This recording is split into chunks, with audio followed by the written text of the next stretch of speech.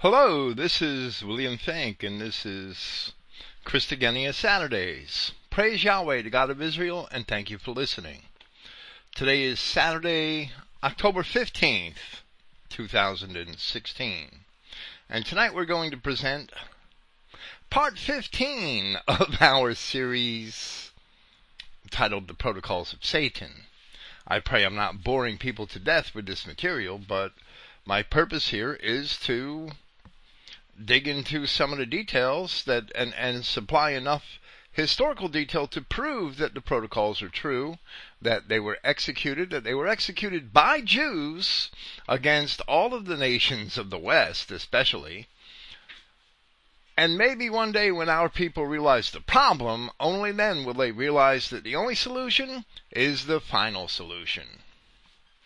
In the last segment of our presentations of the Protocols of Satan, we covered a variety of topics.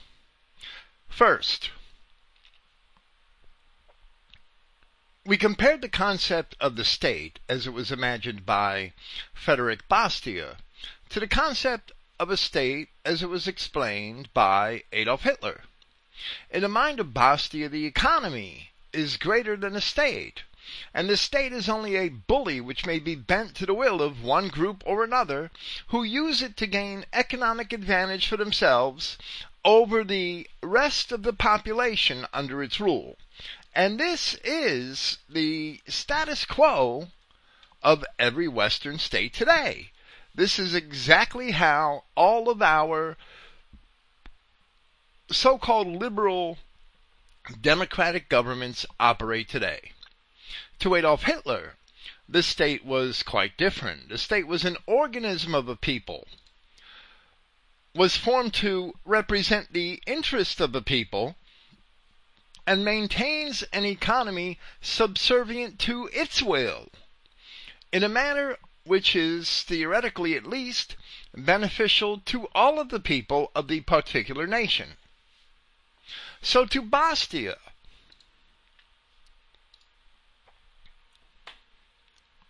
money comes first, and the people are victims to its whims. Sounds like the Judas Iscariot of the New Testament, if you ask me. While to Hitler, money serves the people, and the people have an obligation to serve one another.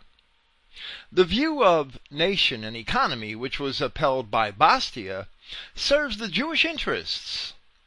And that is the liberalism which has prevailed throughout the West from the 19th century to this very day.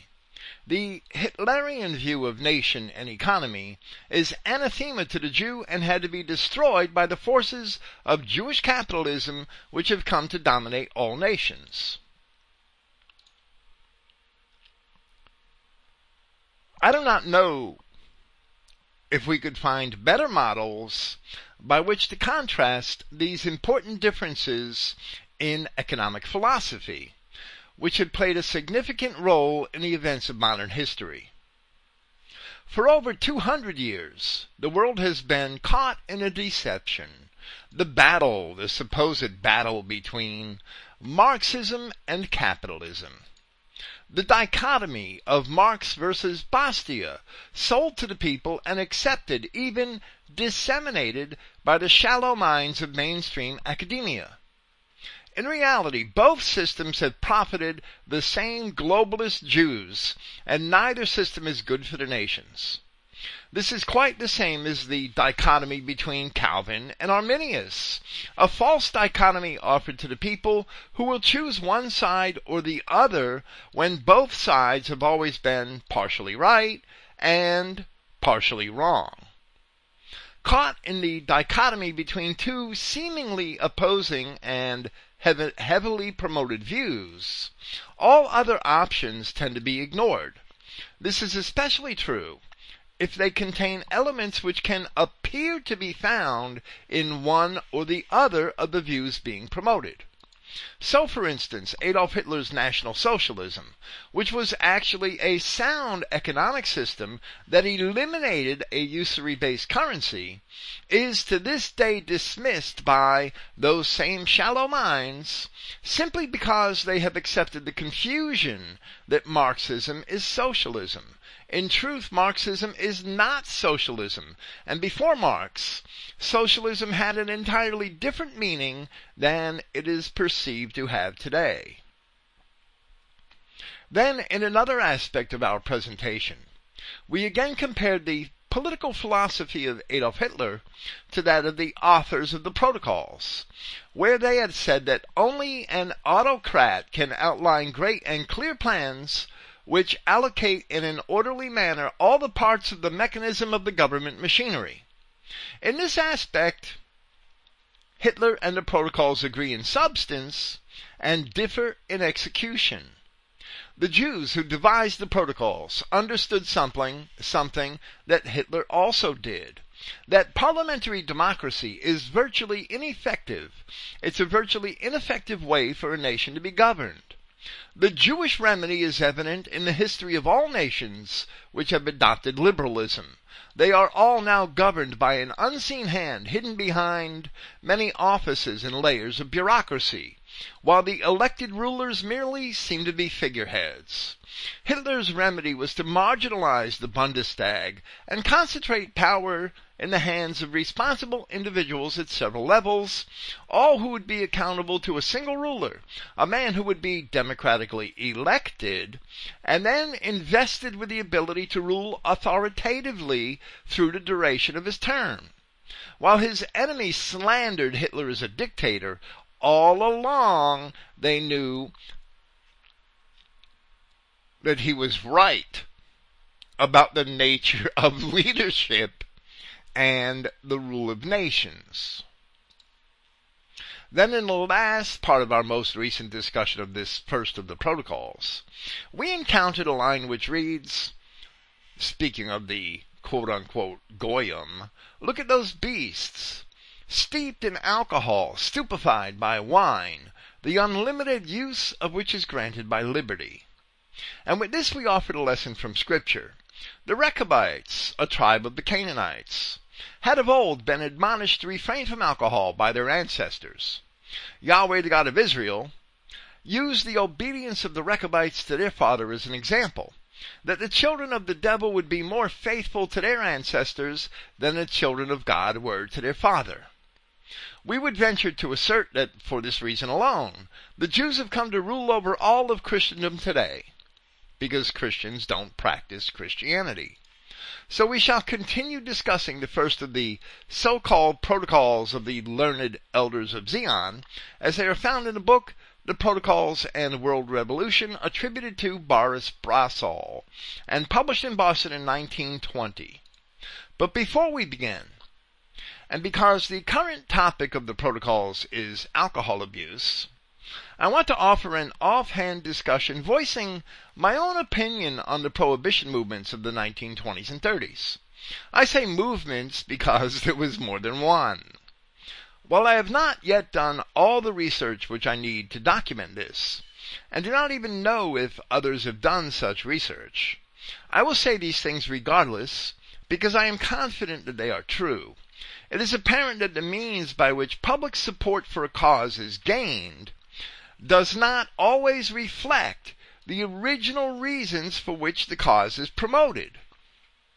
And in fact, if a cause is being promoted for a certain reason, you can often bet, if it's being promoted that way in the mass media, on television, newspapers, radio, that that cause is being promoted for a reason quite different than the reason that's apparent. Here we may be in danger of oversimplifying history, but we shall nevertheless risk the venture. One case in point is the American Civil War. Almost as soon as Andrew Jackson fashioned his whip to drive the Jewish bankers out of Europe, the Jewish bankers of Europe out of the United States Treasury, the Rothschilds began to flood the states with abolitionist agitators. While the abolitionist movement had begun in England long before that, and therefore it was nothing new, the facts that Jackson sought to close the Second Bank of the United States as soon as he took office in 1829, and that slave revolts in the South were instigated and heavily publicized by the newspapers from 1831, was not a coincidence. And while other factors such as the tariffs, which were driving a wedge between North and South, it was the Rothschilds and other Jewish bankers of London who sought to create the circumstances by which the states would be divided, and slavery was the issue which raised the greatest emotion among the common people, especially once the churches became involved.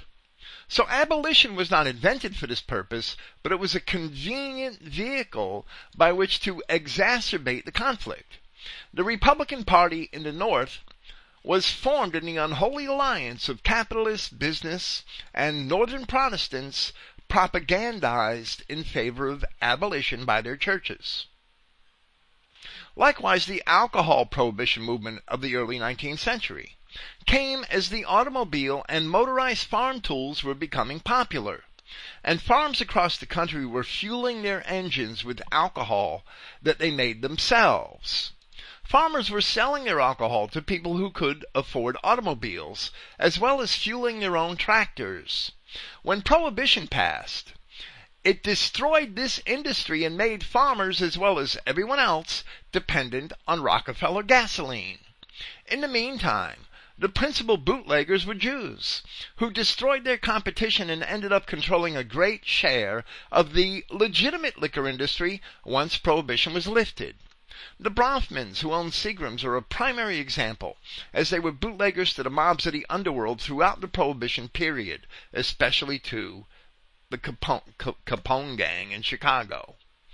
The assault on the hemp industry, another profitable cottage industry for small farmers and rural families, had come much earlier and is far more complex. Extracts made from cannabis were available in American pharmacies from the 1850s. But by 1905, cannabis, hemp, and substances prepared from them were listed as poisons in the laws of many individual states. That doesn't mean that they were outlawed. That only means that they had to be labeled as poisons when they were sold. The Federal Pure Food and Drug Act of 1906 merely required that items containing cannabis be labeled as such. Throughout the 1930s, Henry Ford had been making automobile fuel and ethanol fuel additives from hemp. Then in 1938, the Drug Act was updated to outlaw cannabis, and the greater hemp industry was outlawed along with it. The campaigns to have marijuana outlawed in this fashion had been connected to industrialists and bankers such as the DuPonts and Andrew Mellon, who also controlled Gulf Oil Corporation. It was in the DuPont interest to outlaw hemp so as to broaden the markets for their new synthetic fibers, which were also petroleum-based. These same forces seem to have been behind the anti-marijuana propaganda campaign which had begun in the 1920s. The pharma industry, the pharmaceutical industry, also benefited greatly when marijuana became prohibited. In 1936, a movie which came to be called Reefer Madness was first produced by a church group and was edited several times and was distributed through the 1940s and 1950s. I will have a link to that movie. We host a copy of it at Christogenea.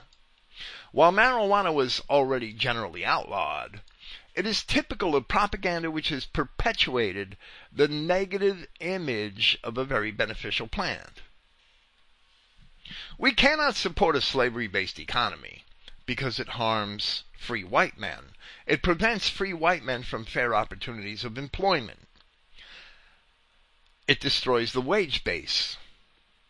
However, on the other hand, the result of the American Civil War was that capitalism had prevailed and has enslaved all men to corporate interests. But at every turn, whether it was the abolition of slavery, or alcohol, or hemp, the capitalist bankers and the speculating industrialists, who were mostly Jews, were the beneficiaries of the political outcome. The government has continually operated for the commercial interests and not for the people. All of these so-called movements were also revolutions created by the newspapers and the the manipulation of the organized religions in the spirit of the protocols. We discuss these things here because this part of protocol number 1 asserts a lack of temperance among the Goyim, but all of these topics are also avenues of investigation we hope to wander along further in the near future. Here we will commence with our presentation of the protocols, and from the point where we left off in protocol number 1. Surely, you cannot allow our own people to come to this, speaking of the drunkenness of the Goyim. The people of the Goys are stupefied by spirituous liquors. Their youth is driven insane through excessive study of the classics, and vice to which they have been instigated by our agents, tutors, valets, governesses, in rich houses, by clerks and so forth, and by our women in the pleasure places of the Goys, Jews putting their own women up as whores, by our women in the pleasure places of the Goys. Among the later I include the so-called society women, their volunteer followers in vice and luxury, meaning the wives of the upper classes. And this is where the protocols themselves are somewhat misleading. We had previously seen them boast, "Look at those beasts steeped in alcohol, stupefied by wine, the unlimited use of which is granted by liberty." However, it was not liberalism which made alcohol available to the people. In fact, alcohol was always available to the people, and the Roman Catholic Church never forbid nor even discouraged its consumption. In fact, they chastised people who did discourage its consumption. The Roman Catholic Church encouraged moderation. Quoting a book written by Ian Gately and published in 2008, Drink, A Cultural History of Alcohol. The first official census of England, conducted in 1577. Now, this is in that period where the Jews were excluded from England, so the Jews can't take credit for this. The first official census of England, conducted in 1577, reported the existence of 14,202 alehouses. Now, at one point, those alehouses were run by women. It was a woman's profession originally. To brew alcoholic beverages, mead, beer, was a woman's profession. They were called alewives. 14,202 alehouses, 1,631 inns, and 329 taverns. This equaled a pub for every 187 persons, and excluded other outlets such as tippling houses and street vendors. In the Middle Ages, ale was the common beverage of the poorest of the British, and was even consumed regularly by children in place of bread, and people would consume up to a gallon of ale a day in place of bread. Or water, because it was often not good to drink the water. So while alcoholic beverages were always commonly available, and were often abused, it was only the licentious use of such vices which was encouraged by the rise of humanism. Here we began a series of programs called Martin Luther in Life and Death. We didn't get to the death part yet, which we actually interrupted for our presentations of the protocols of Satan and the Jews in medieval Europe.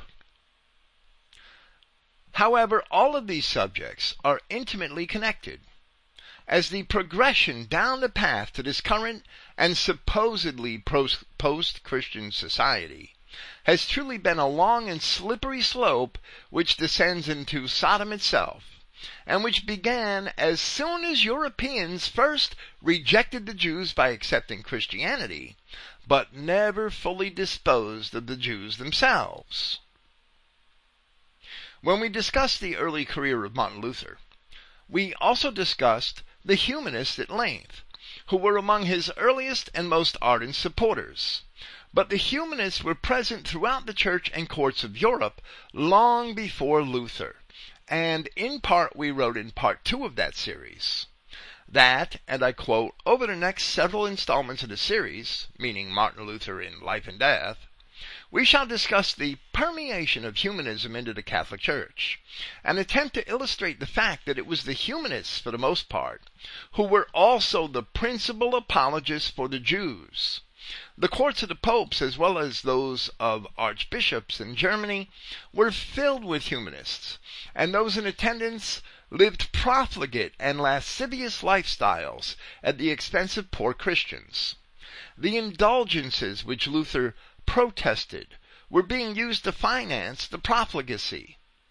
There were many wicked forces at work during this period.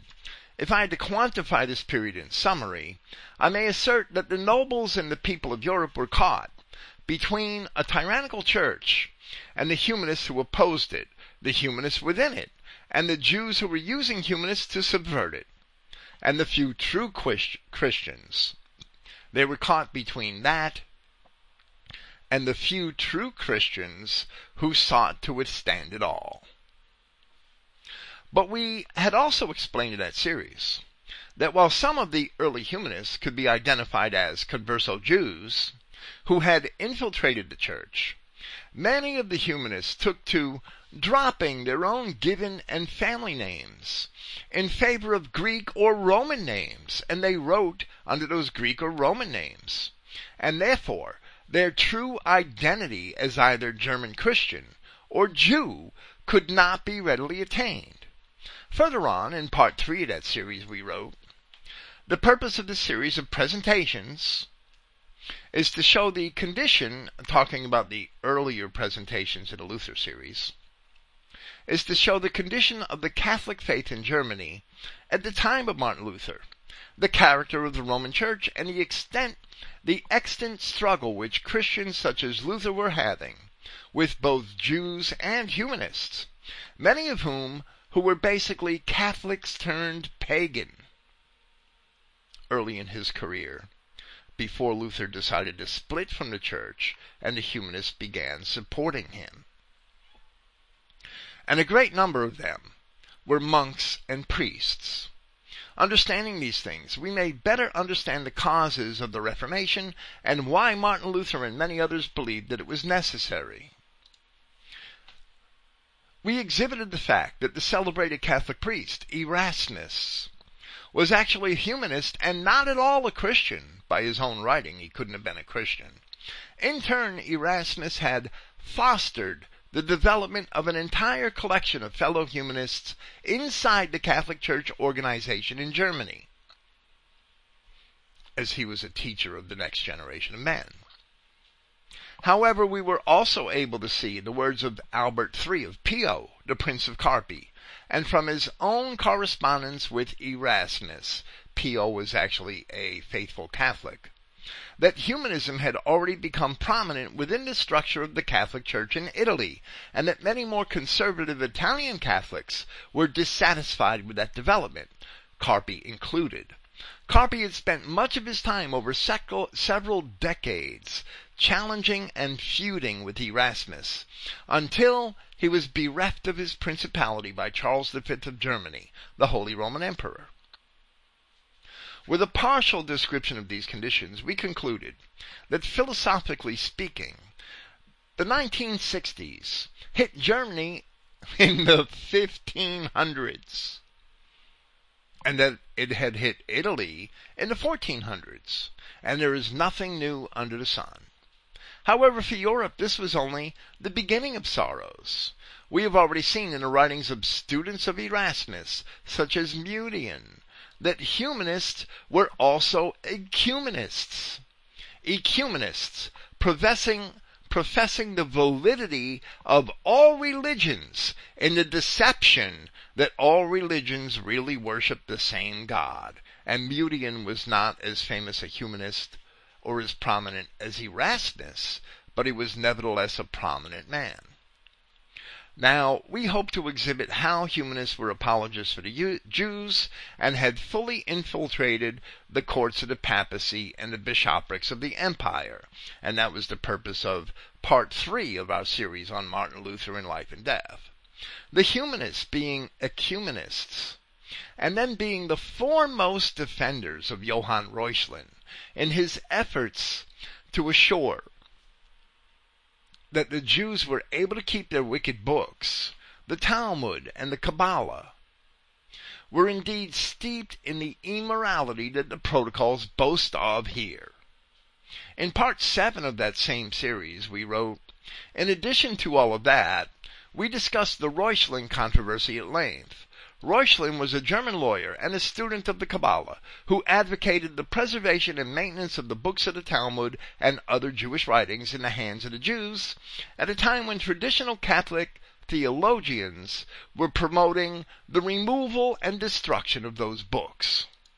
The German humanists, and we'll see that the Kabbalah will come into play later on in Protocol 1.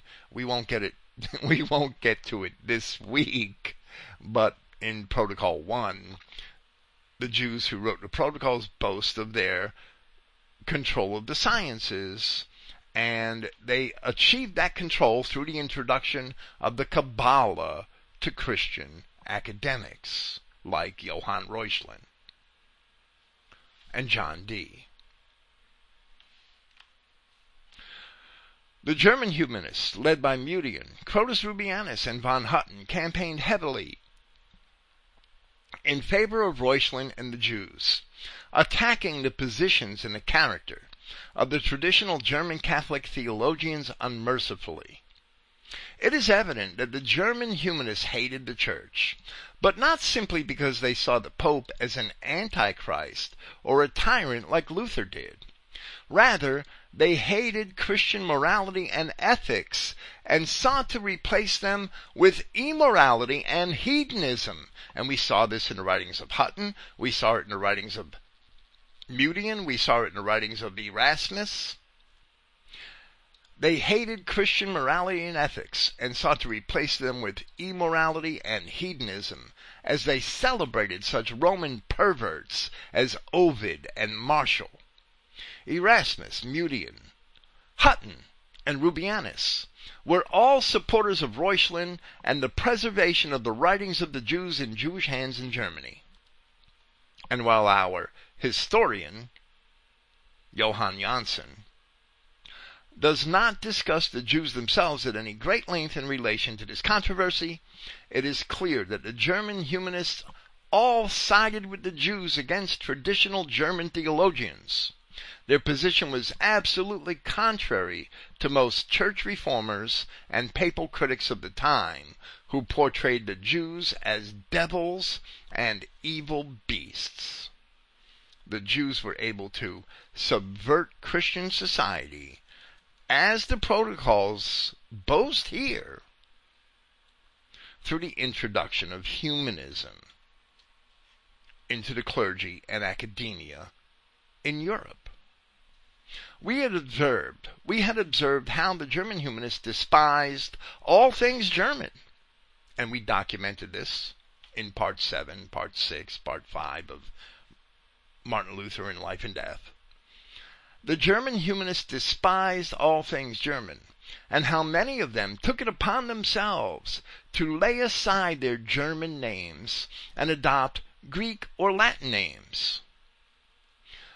We see this in the name of Crotus Rubianus, and many others of the German humanists. Mutian is also a Latin name. With this practice, it becomes difficult to tell just how many of these German humanists were really Germans, and whether any of them may actually have been Jews.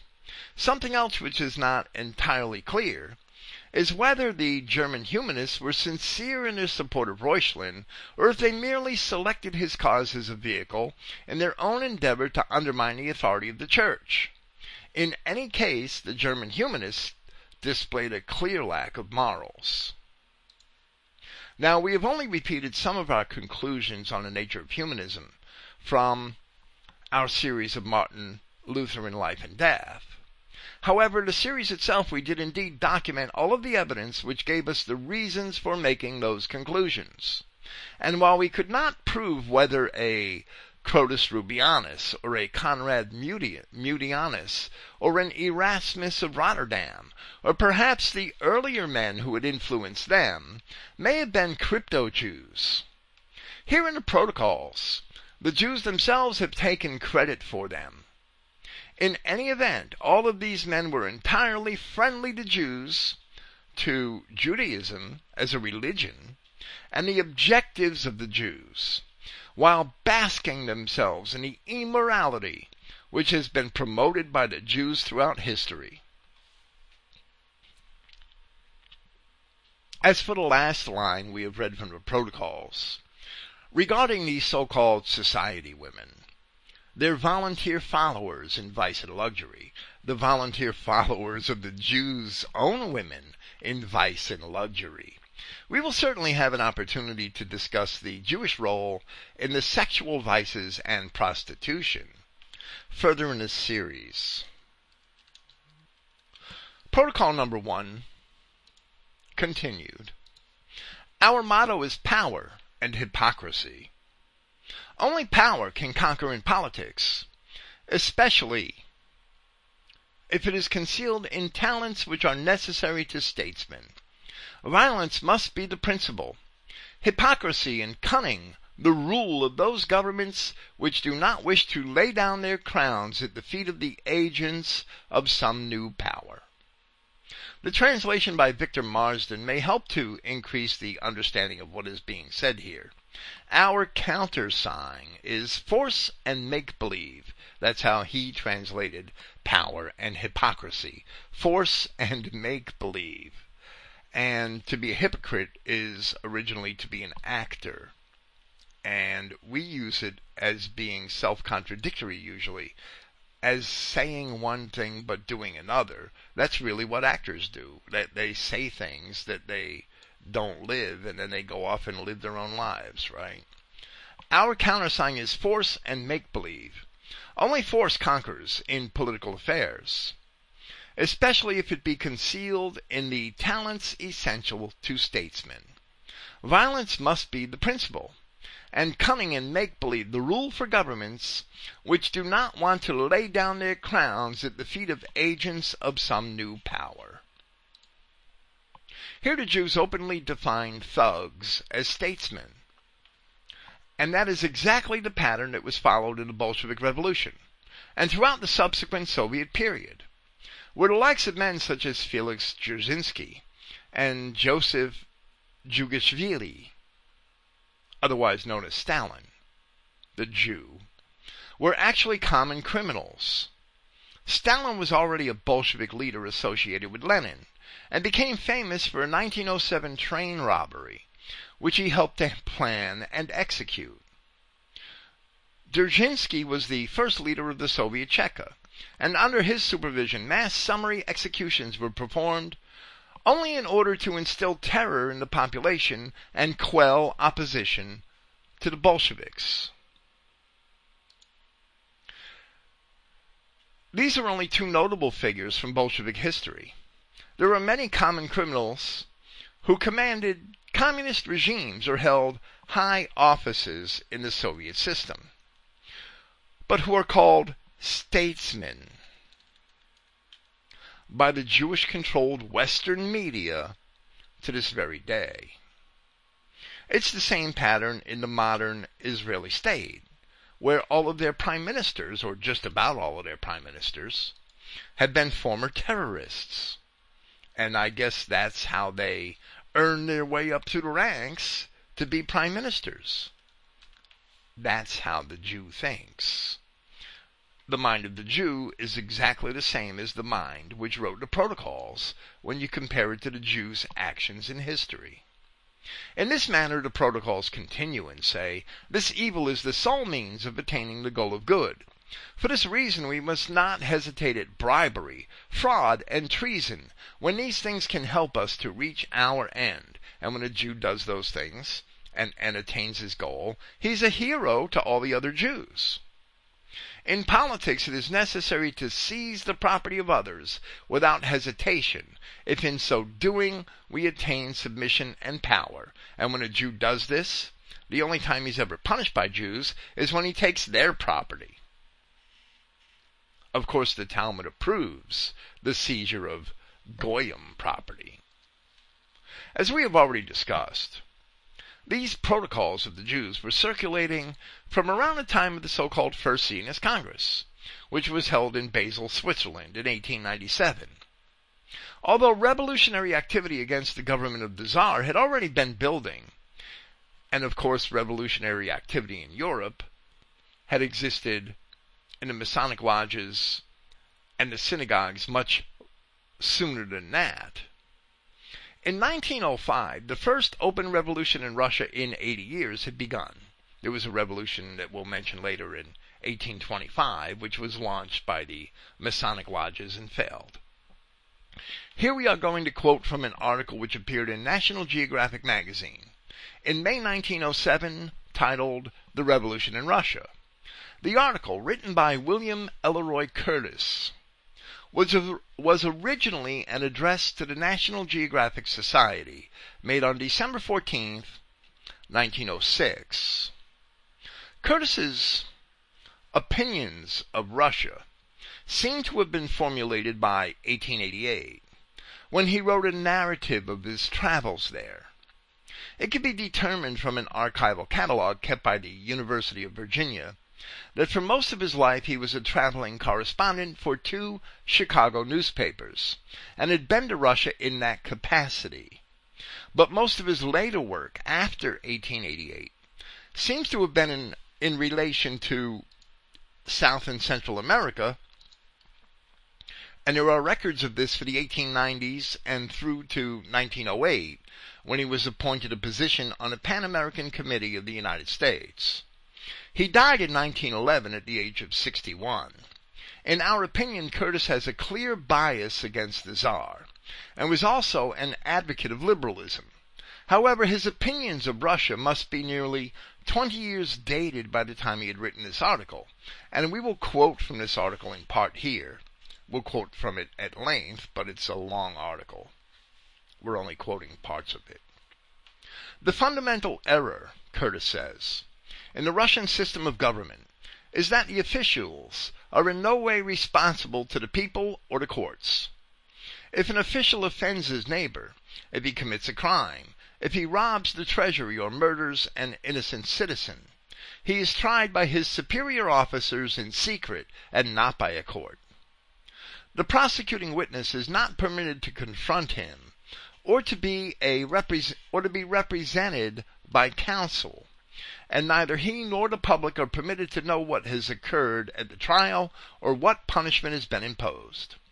That is the reason why no one is punished for the Jewish massacres. Everybody knows that they were planned and carried out by the police in retaliation for the activity of the Jewish revolutionists. So why should they be punished? If the Jews are in a state of war, war is war. This has been admitted over and over again, Curtis says, but no one has ever been punished. Members of the recent ministry were guilty of revolting cruelties and acts of barbarism, but they were allowed to go without even a reprimand. When I asked why this was permitted, a prominent minister replied that it was impossible to fix the responsibility under the present system of government. Maybe I should have been a cop in late 19th century Russia. That would have been fun. Now we must wonder why the author seemed to neglect the fact that revolutionary activity is not legitimate activity in the first place. It is an act of war, and you shouldn't have to punish soldiers fighting a war.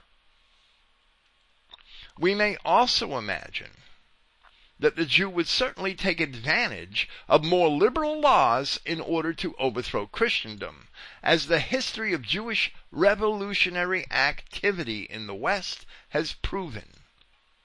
And they had already had a history of subversive activity in Russia.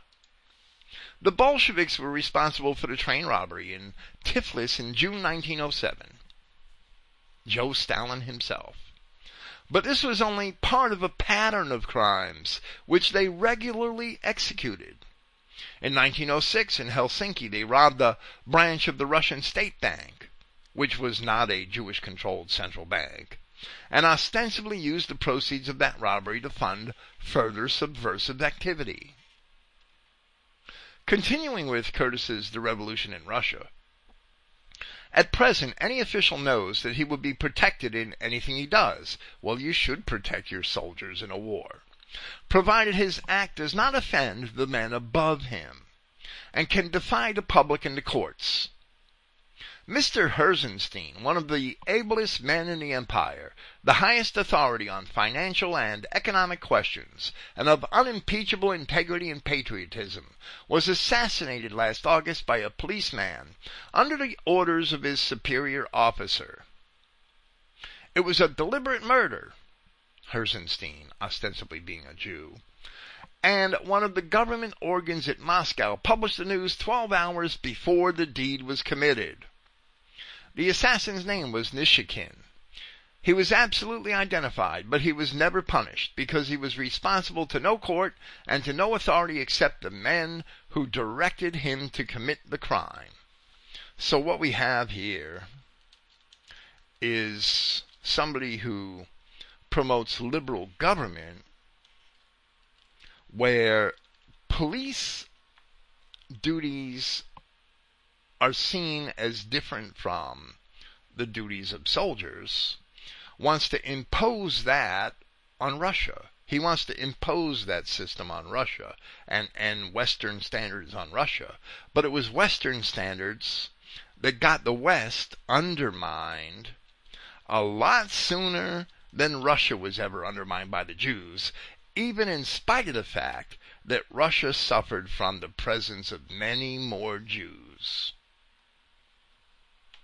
He goes on to say, it is easily understood why such a condition has not been corrected. The entire bureaucracy of the empire has been united in defense of their most important prerogative. But until the officials are made responsible to the courts like ordinary citizens, there can be no genuine reform in the Russian civil service. Today we're making our soldiers in the field responsible to courts like ordinary citizens. And it goes against the character and instincts of a man fighting a war to act like some sort of arbiter of law and get himself killed, because that's what's going to happen. You're going to lose every time. That's why this Jewish attitude of policing people, where they get spanked and their names are written down and they're sent on their way after they blow up a damn bank, this Jewish attitude is what undermined the West, and we see this in the words of Curtis, who's not even a Jew, but he's a liberal.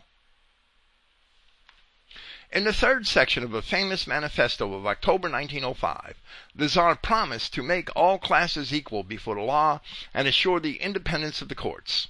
In the first paragraph he says, it is the first duty of all authorities in all places to fix the legal responsibility for every arbitrary act in order that sufferers through such acts shall have legal redress. To this the Duma responded, and the Duma was a relatively new contrivance in Russia, the assembly, the legislative assembly. To this the Duma responded, the whole Russian people welcomed this message with an impassioned cry.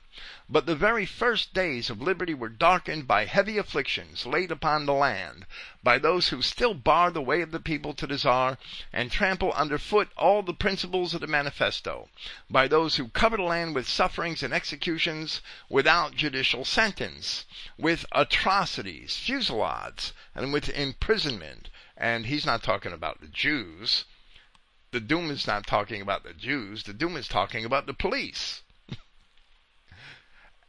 As I have already said, the words of Curtis, the spread of socialism among the peasants during the last few years has been going on with amazing rapidity as they learn to read and write and tuck their shirts into their trousers, while a passive revolution under unconscious leaders has transformed almost the entire population of the Russian Empire from submissive subjects to discontented critics of the ministry and the court. And of course Curtis is implying that the Russians were ignorant, illiterate rubes, or rednecks.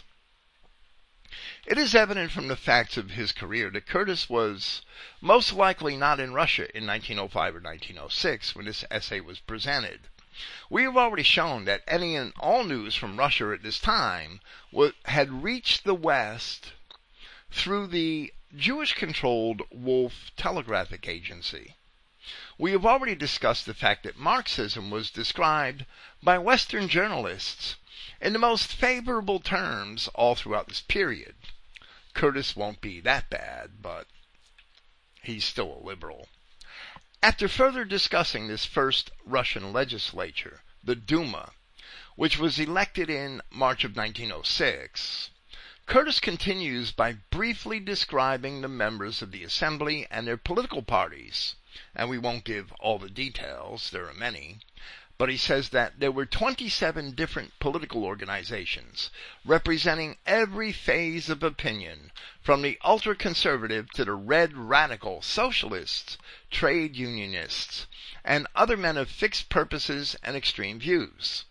The most noisy and conspicuous were professional agitators, socialists, and labor reformers, most of whom, although they called themselves the Party of Toil, had never earned $1 by manual labor in their lives.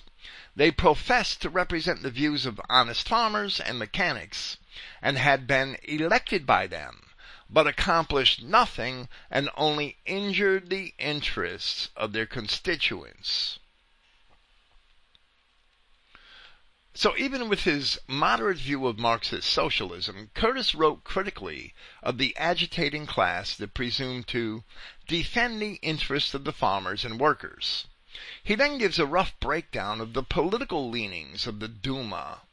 The members of the Duma might be divided into three groups as follows: conservatives, 60, moderates, 250, and radicals, 150.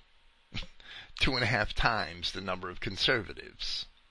Describing the parties, he says, the principal parties were, first, the Octoberists, so called because they were elected upon pledges to support the manifesto issued by Nicholas II in October 1905, in which he promised his people a constitution, a parliament, free religion, free speech, and all that is meant by civil and political liberty. This was the fall of the Tsar right here.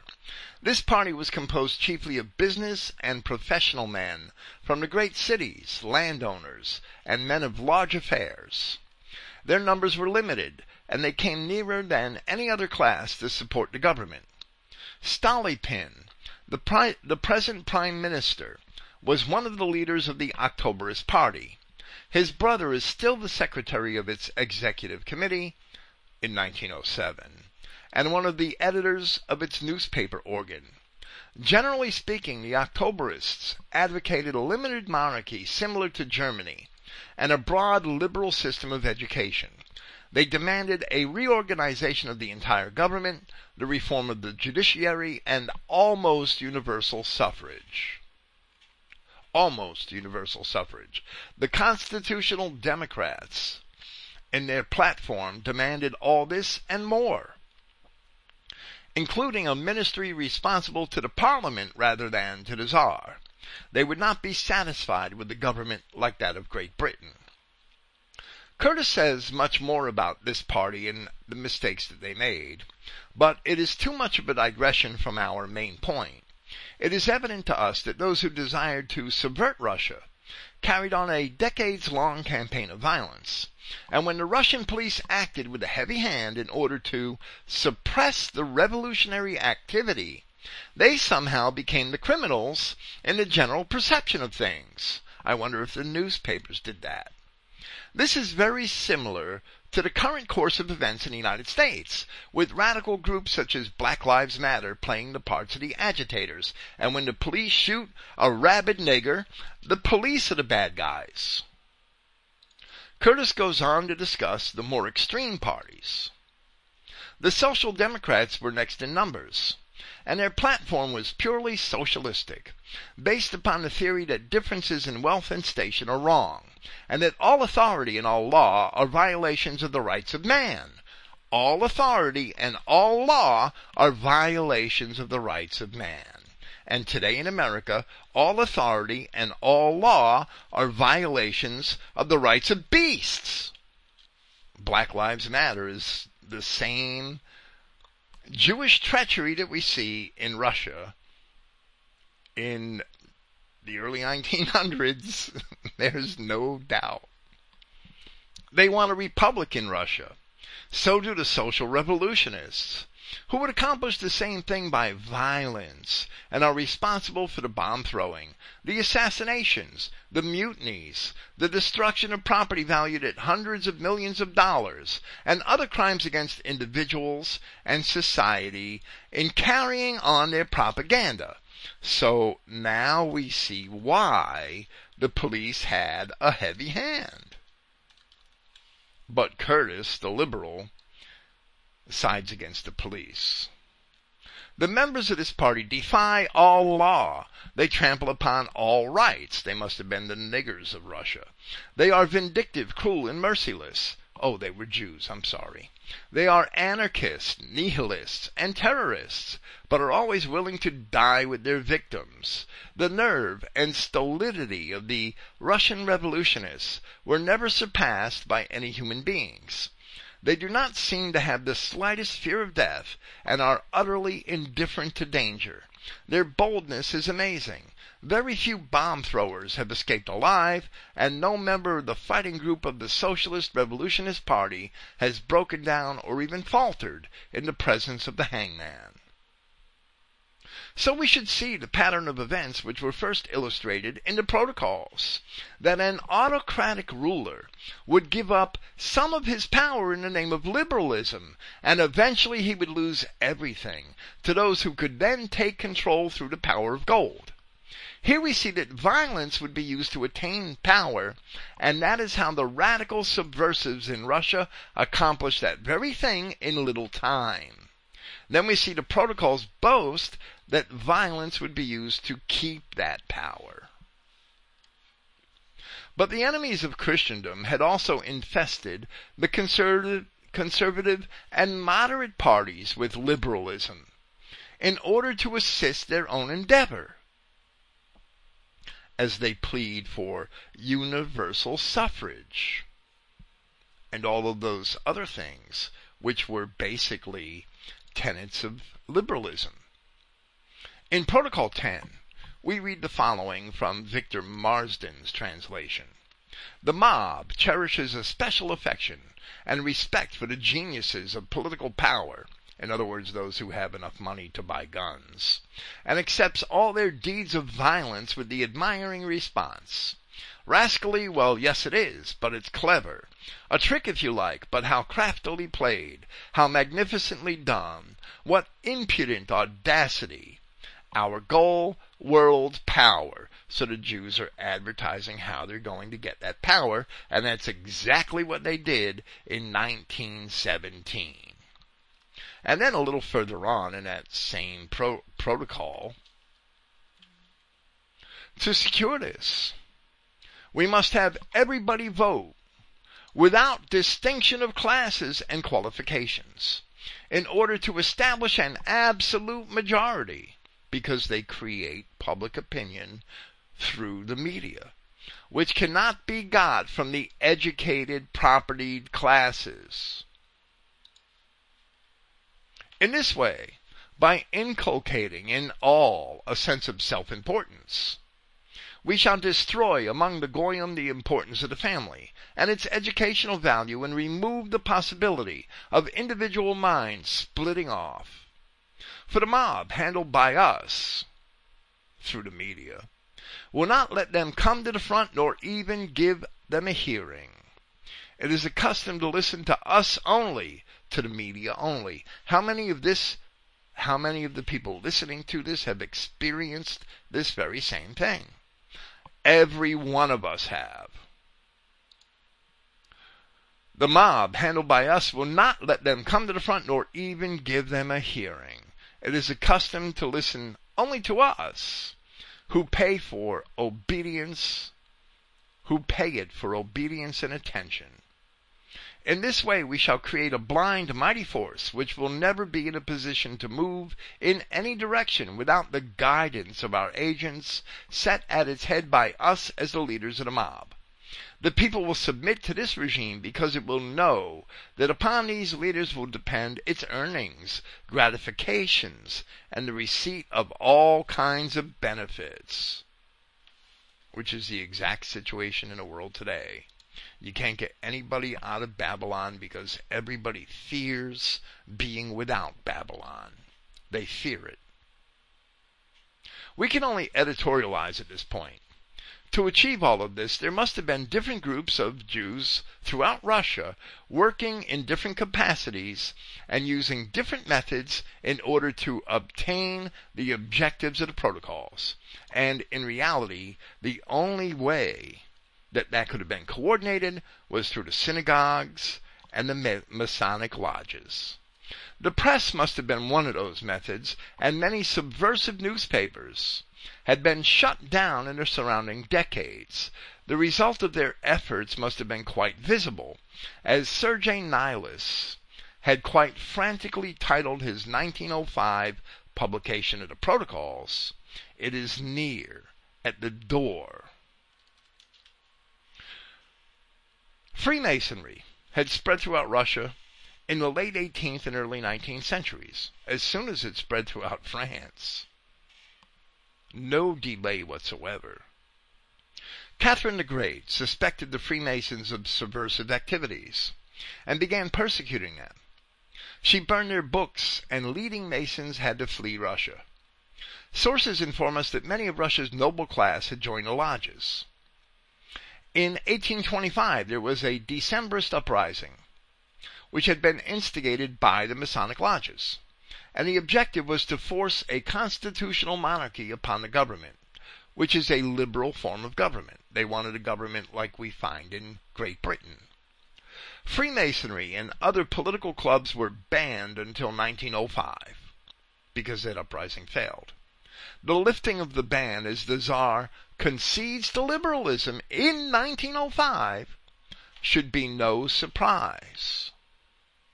So the protocols insist that once a government is infected with liberalism, universal suffrage must be imposed upon a nation in order to weaken that nation so that it may be subverted by the Jews. And in 1905, with the liberal concessions of the Tsar, among the foremost demands of the two largest political parties was universal suffrage. This isn't a coincidence. In his 1945 essay, entitled The Jewish War of Survival, Arnold Lee said, "The spokesmen of the government are fond of making speeches and writing articles to convey the false idea that democracy, the sort represented by universal suffrage, the counting of heads, regardless of the contents, if any, is synonymous with freedom.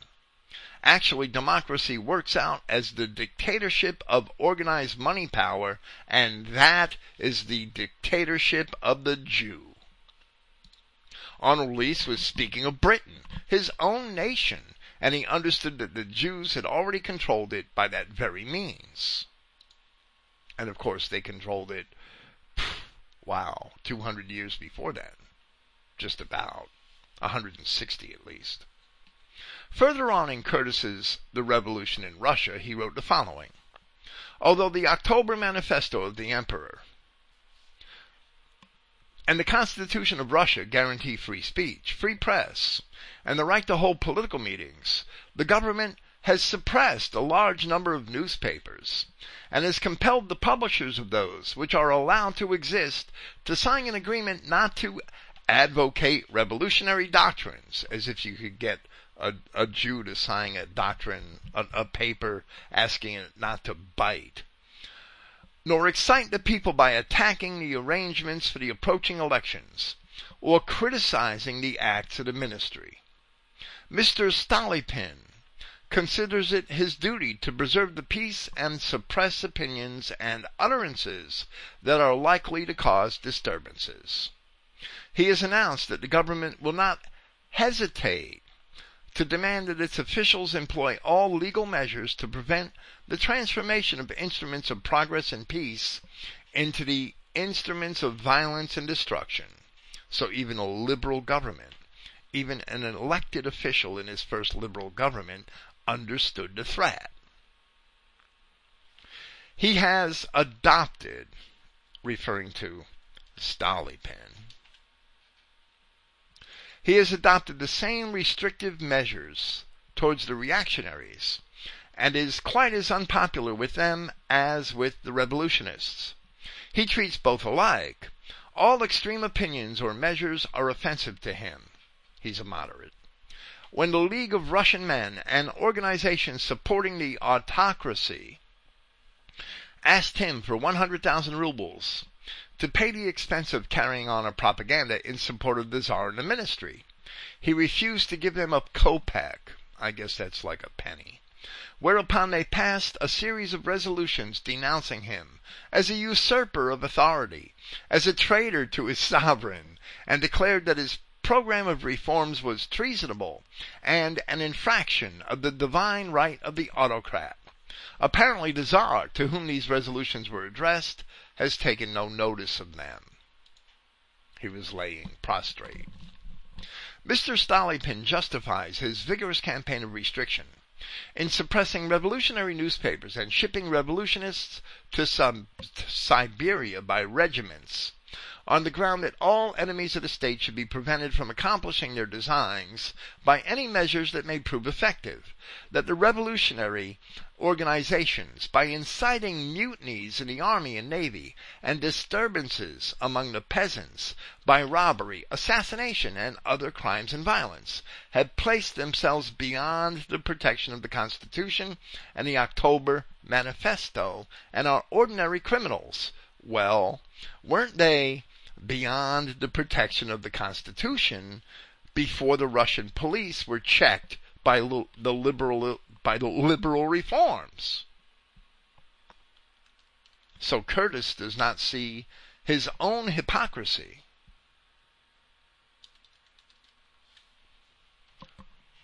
The criminals had placed themselves beyond the protection of the Constitution and the October Manifesto and are ordinary criminals, that as long as revolutionary leaders are admitted to the Duma, they will destroy the usefulness of that body. Therefore it is his duty to keep them out and secure the election of practical, honest, and patriotic men. He contends that there can be no genuine reforms so long as the revolutionary element are allowed a free hand in politics. They are responsible for the industrial and financial depression in the empire by disturbing public tranquility. They desire to destroy. They do not want to build up. They are men of no character, no property, no interest at stake, the enemies of society, anarchists, adventurers, fanatics, without the slightest comprehension of the science of government or the meaning of the word liberty. As we have also seen outlined here in Protocol 1, once infected with liberalism, either gold would come to rule or force would be used to bring the Jews to power. In most of the West it was gold, but only 12 years after the concession of the Russian Tsar to liberalism, the radical revolutionaries that Curtis describes here had managed to take the Russian government by force, in company with the sufficient support of gold, as they had gained the support of the bankers in New York and London, who were also Jews. So in Russia, there was a transition from the terrorism committed by radical Jews in their subversion of the old government to the terrorism of the radical Jews to consolidate and maintain power in their new government. So the next paragraph in Boris Brashal's translation of the Protocols reads thus, from Protocol 1, "Our government, following the line of peaceful conquest, has the right to substitute for the horrors of war less noticeable and more efficient executions, these being necessary to keep up terror, which induces blind submission. A just but inexorable strictness is the greatest factor of governmental power. We must follow a program of violence and hypocrisy, not only for the sake of profit, but also as a duty and for the sake of victory. And perhaps the war on terror here in the United States that we've been fighting for 8 years now, 10 years now, however long ago it was that George Bush coined the term. I think it was probably more like 16 years, right? Maybe that war on terror, as the protocols say here, is engineered to induce that same blind submission to a majority of Americans.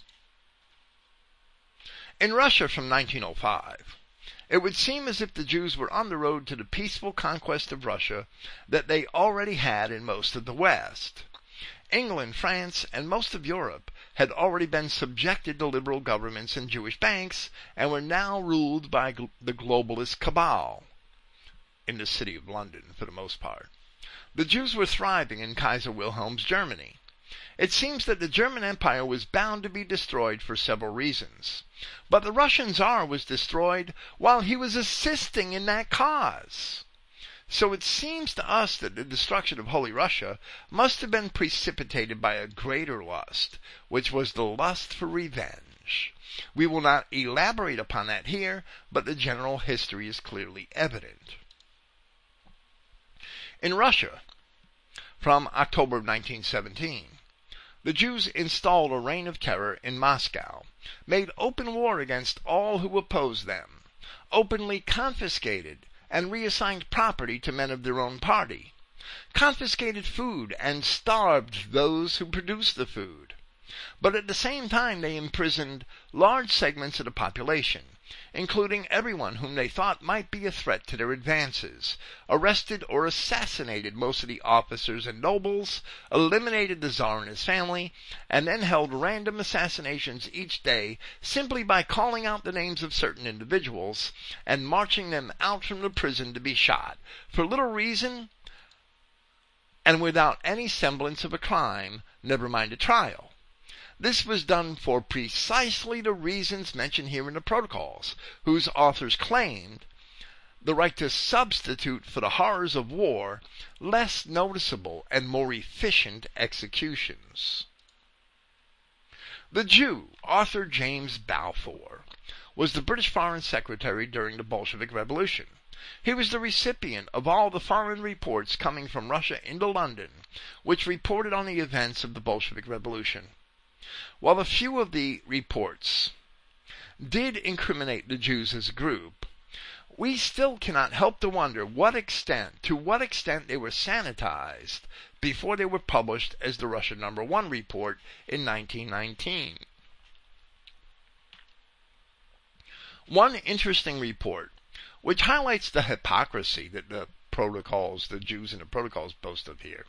It highlights the hypocrisy as well as the violent methods of consolidating power boasted of by the protocols here, is found in report number 46, and these are all at the Mein Kampf project. They are all posted in text and in a copy of facsimile of the original document at the Mein Kampf project at Christiania. There will be links here. Note in this report number 46 that the reference to the Omsk government was to the right-wing provisional all-Russian government, part of the White Armies who had still hoped, up until as late as 1922, I believe, to unseat and defeat the Bolsheviks. This was written by Sir C. Eliot, a British diplomat or part of the embassy staff. I'm not sure. To Mr. Balfour, it was received February 25th, 1919. An appeal to all democratic parties to unite against Bolsheviks has been published by the Omsk government. The reasons given are as follows. Dictatorship of one class was claimed by the Bolsheviks, and people of other classes were placed outside the law and starved. And that's exactly what the Bolsheviks did. And other reports in the protocols, other reports in the Russia number 1 report describe that in greater detail. Bolsheviks have deprived educated classes of their votes, as they do not admit universal suffrage. So the Jews seek to impose universal suffrage on nations they don't control and revoke it once they come into control of a nation, once they get that bold.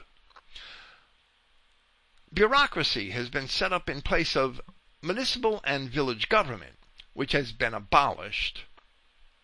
Political organizations have replaced law courts, and we see the slow replacement of local governments here in America with bureaucracy, which is also, as we said, the way that the Jews impose a totalitarian government within a liberal government. They do it through the spread of bureaucracy. As for the reign of terror, and execution simply for the purpose of instilling fear and consolidating control, perhaps report number 10 is a decent example, out of many possible examples, because this is one of the shorter ones that I had found.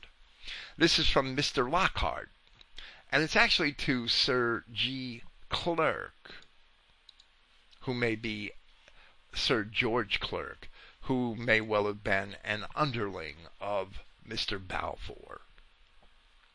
And he says, "Dear Sir George," this is written November 10th, 1918, 13 months after the Bolshevik Revolution began, "the Bolsheviks have established a rule of force and oppression unequaled in the history of any autocracy. Themselves the fiercest upholders of the right of free speech, they have suppressed, since coming to power, every newspaper which does not approve their policy." That's the hypocrisy of the Jew. And we see that unfolding in America today, where the Jews insisted that they could say anything under the guise of free speech back in the 1940s, 50s, and 60s, and the 70s. And now, in 2016, they want to suppress free speech by labeling things as hate speech, which they themselves were saying 50 years ago. That's the hypocrisy of the Jew. That hypocrisy is never going to disappear until all the Jews disappear. And if we leave one Jew, the same cycle is going to start all over again as it did 6,000, 7,000 years ago, 7,500 years ago. Even the papers of the internationalist Mensheviks had been suppressed and closed down, and the unfortunate editors thrown into prison or forced to flee for their lives. The right of holding public meetings has been abolished. The vote has been taken away from everyone except the workmen in the factories and the poorer servants.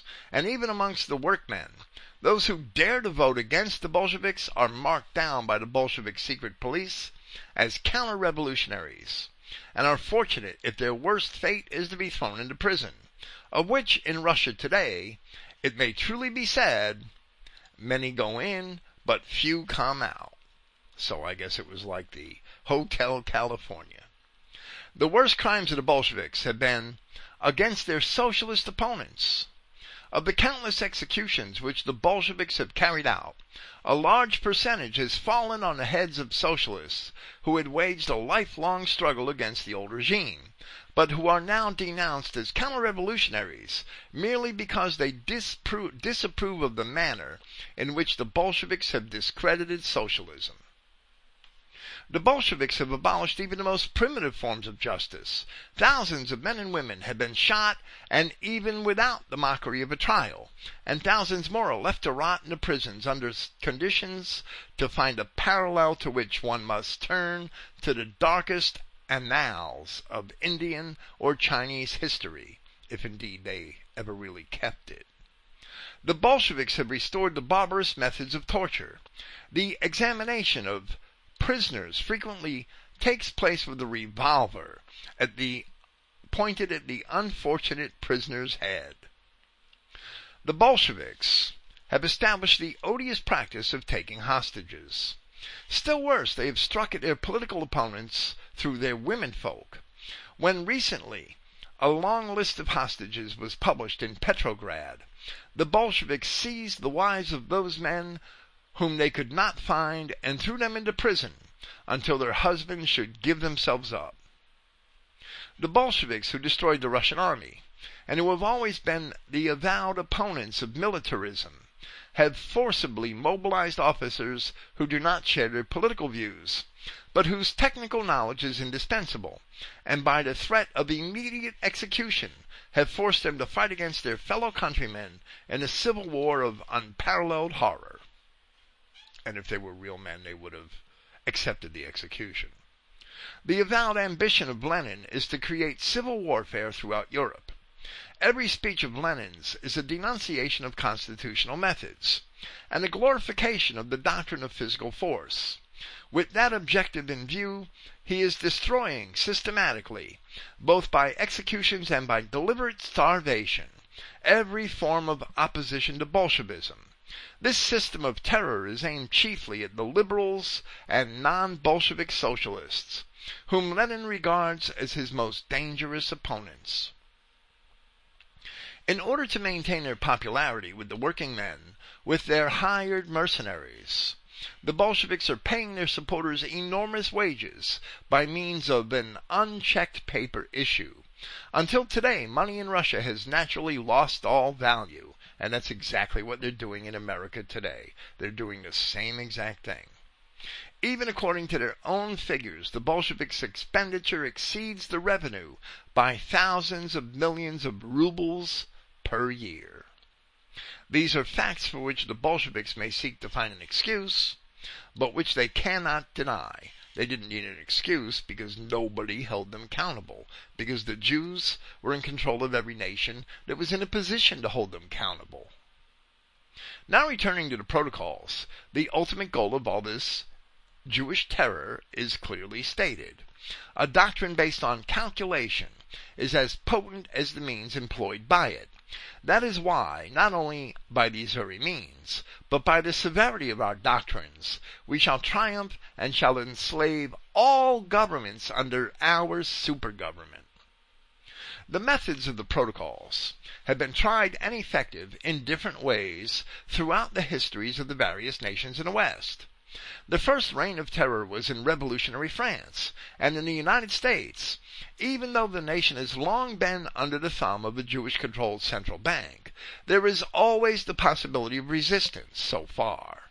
So revolution after revolution, black riots, student riots, mestizo riots, had pushed the country slowly towards a point similar to that in which the Tsar found himself at the interim between the two revolutions. Without a doubt, the Jews seek to destroy the homogeneity and stability of the white population because that is their only credible threat. Until something breaks, all of the nations of the West will edge closer and closer to the brink. Thank you for listening. We will be taking a hiatus from the series on the protocols of Satan as we travel throughout the balance of the month, and we will return to it in early November. Praise Yahweh, and good night.